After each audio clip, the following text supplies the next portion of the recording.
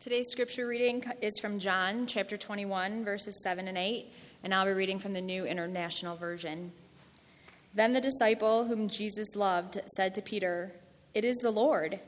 As soon as Simon Peter heard him say, "It is the Lord," he wrapped his outer garment around him, for he had taken it off, and jumped into the water. The other disciples followed in the boat, towing the net full of fish, for they were not far from shore, about 100 yards. The word of God for the people of God.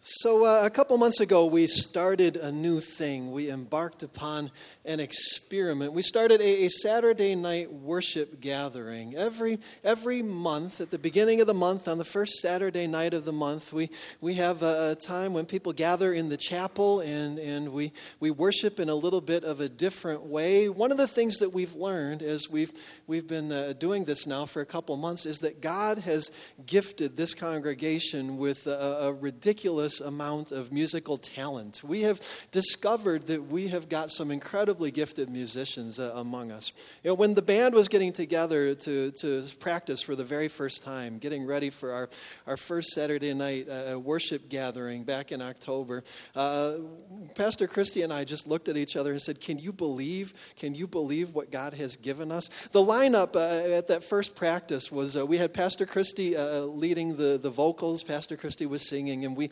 know what Pastor Christy can do with her voice. Kylie Micah was on the keyboard. Kylie is a professional musician. She is a choir director, a music teacher, and we know what she can do on the keyboard. We had Rick Sadler on the drums. Rick is relatively new to our congregation, so you may not know that he is a multi-talented, multi-instrumentalist. He can pick up just about any instrument and play it. He's ridiculously gifted. And then we have Ryan Walker on the guitar. Ryan's family is here with us this morning. Ryan is not here with us this morning because a couple Sundays every month he goes down to a church in Sterling Heights and leads worship at a church in Sterling Heights. He is a professional musician and worship leader. And when the band got together and started to play the first time, I turned to Pastor Christy and I said, it's incredible how quickly God has brought this group together. And then I said to her, I have to confess something. I said,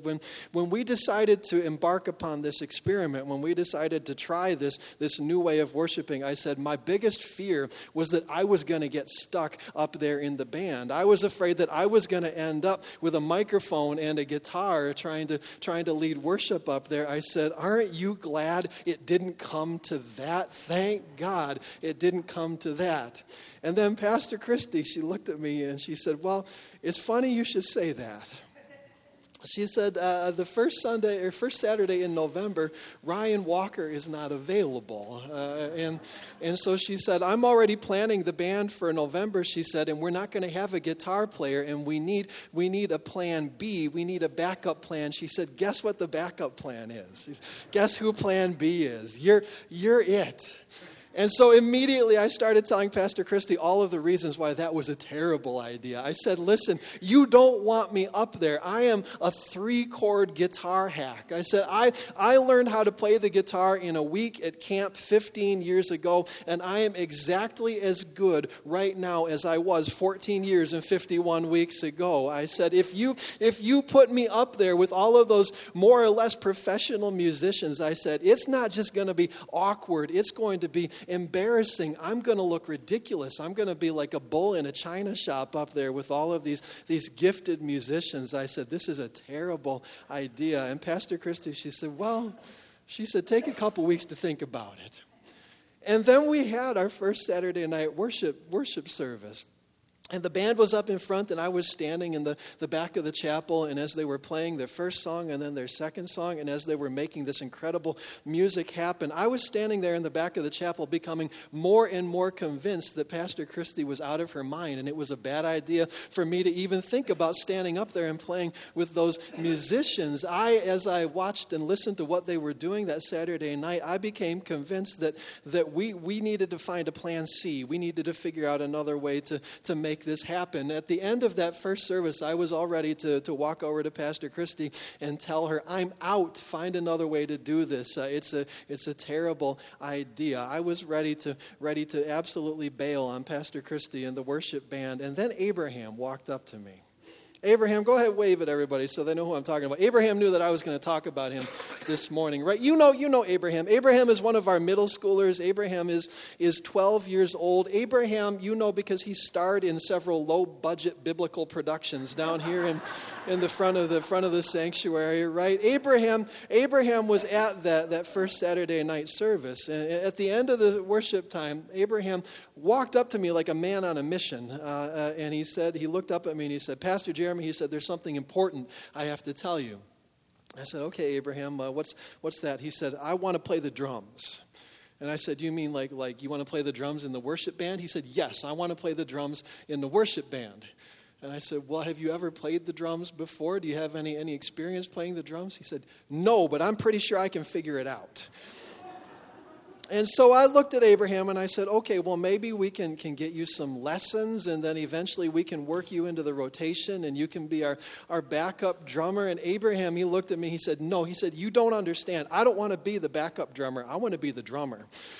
And I looked at him. I looked at Abraham. I looked at this 12-year-old boy who had absolutely no experience, but all of the confidence and enthusiasm in the world. I looked at this 12-year-old boy who wasn't about to let self-consciousness or the fear of awkwardness and embarrassment stop him from being a part of this thing that God was doing. I looked at this 12-year-old boy who was ready to just jump in with both feet and trust that God would figure out the details later. I looked at Abraham and I said, okay, God, I get it. I hear the message. I understand what you're trying to tell me. And so 1 month later, we had our second Saturday night service, and that night the band looked like this. Pastor Christy was leading the vocals, and Kylie was on the keyboard again, and I was up there doing my best with the guitar, trying to hang with all of these other musicians, and there was Abraham on the drums, banging away at that thing like he was born to play the percussion. Abraham that night in worship provided the heartbeat of our worship, and the thing is, the miracle is, it worked. It didn't just work. It was beautiful. It was exactly what I needed. It was exactly the right reminder that this pastor needed, that God will work with professionals when God has to work with professionals. But God's plan A, God's modus operandi, God's preferred way of working miracles and making beautiful things happen in this world is now and always has been to work with enthusiastic amateurs.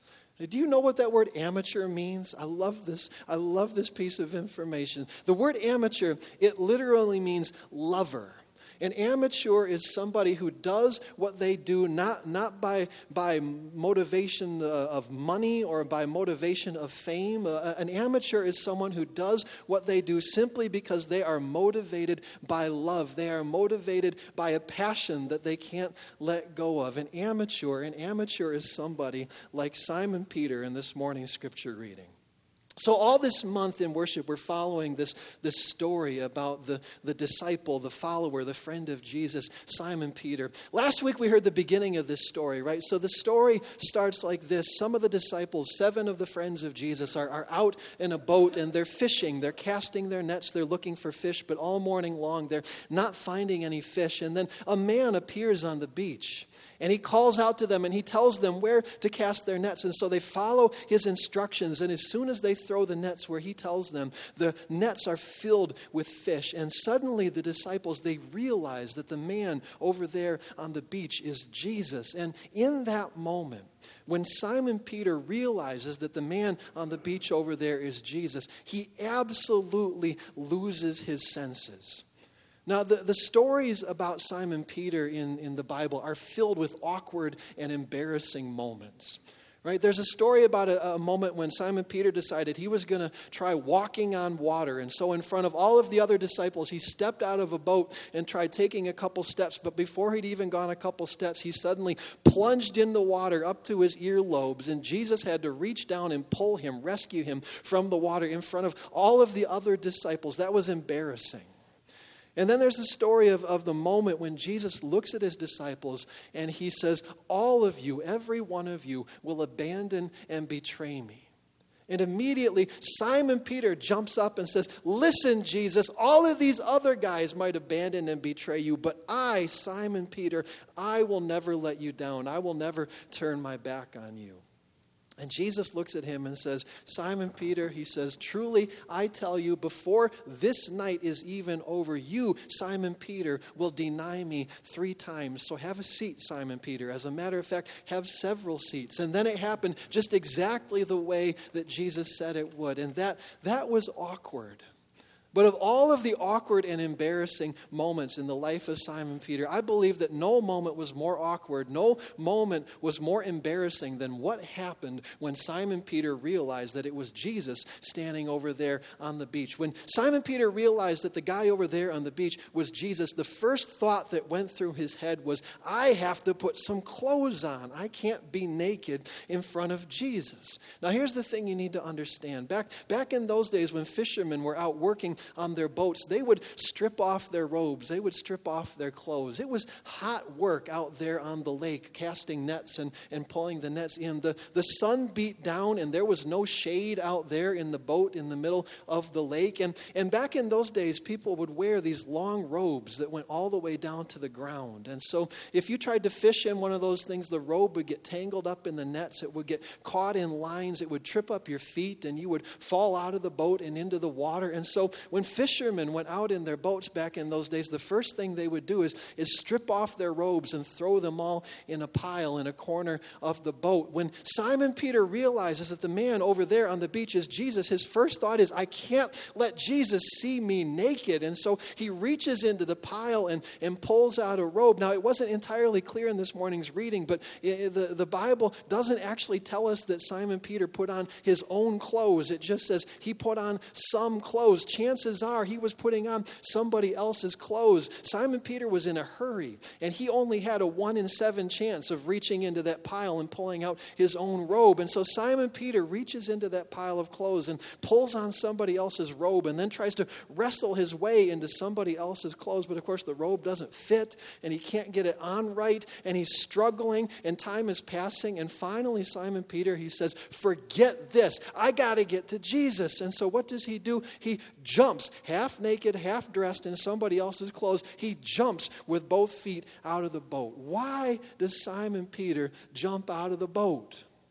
Now, the Bible doesn't tell us for sure, but we can guess. The most likely reason Simon Peter jumps out of the boat is because right then, in that moment, what Simon Peter wanted more than anything else was a moment alone with Jesus.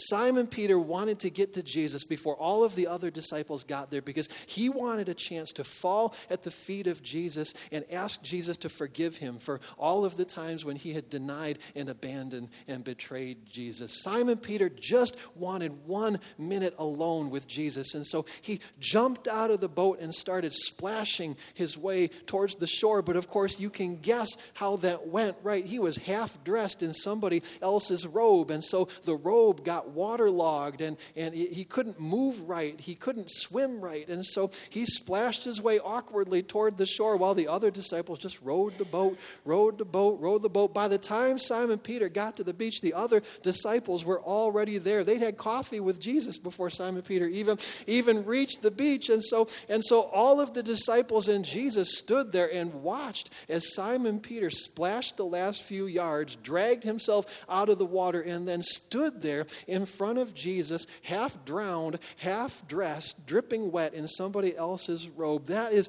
an awkward moment. That is an embarrassing moment.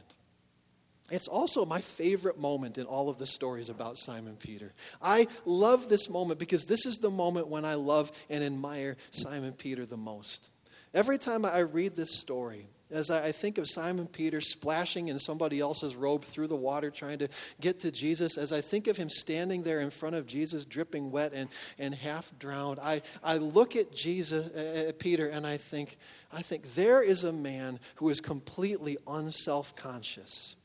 There is a man who is unafraid of looking awkward or being embarrassed. There is a man who is not about to let anything, even his own fear and doubt and hesitation, stand between him and Jesus. There is a man who is completely motivated by the love of Jesus. And every time I read this story, I wonder, what would I be like? What would my life be like? Who would I be if I loved Jesus that much and trusted God even half as much as Simon Peter did? And sometimes I wonder, what would our lives be like? What would the church be like if we had a little bit more Simon Peter in us? And one of the things I've learned in all of my years in hanging around churches and being a pastor is that we let so much joy slip through our fingers. And we let so much life pass us by because we are afraid of being embarrassed or feeling awkward. You know, we don't pray in front of other people. Why don't we pray in front of other people? What happens when a Methodist pastor asks a room full of Methodists, is there anyone who'd like to offer up a prayer? Suddenly there's something really interesting on the top of everybody's shoes.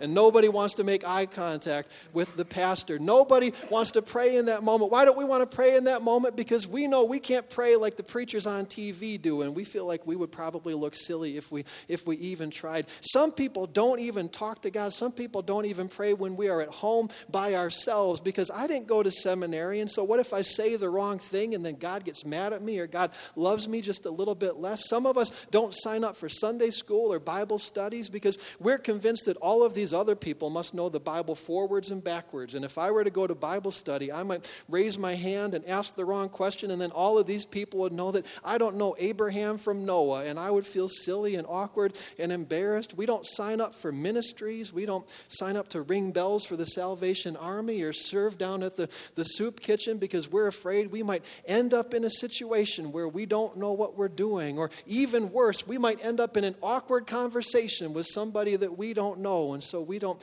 offer ourselves in service. On Sunday morning when Alan plays the organ, we don't sing. We don't offer our voices in worship to God because we don't like the sound of our own voices, and we're pretty sure nobody else would either. We let so much joy slip through our fingers.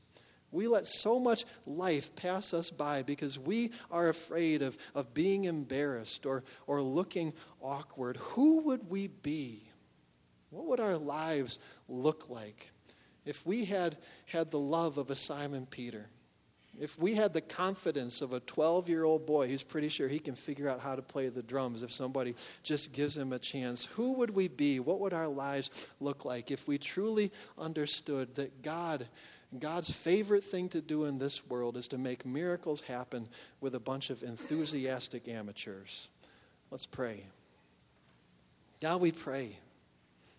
God, we pray that you would reach into our hearts and remove that doubt, that hesitation, that fear, that worry, that anxiety that keeps us from offering ourselves completely to you. God, we pray that you would fill us with the love that Simon Peter had for Jesus. God, we pray that you would give us the courage to jump out of the boat with both feet and trust that you'll figure out how to get us to shore and what to do with us when we're there. God, we pray. God, we pray that you would make us lovers, that you would fill us with enthusiasm, that you would help us to get out of our own way. In Jesus we pray. Amen.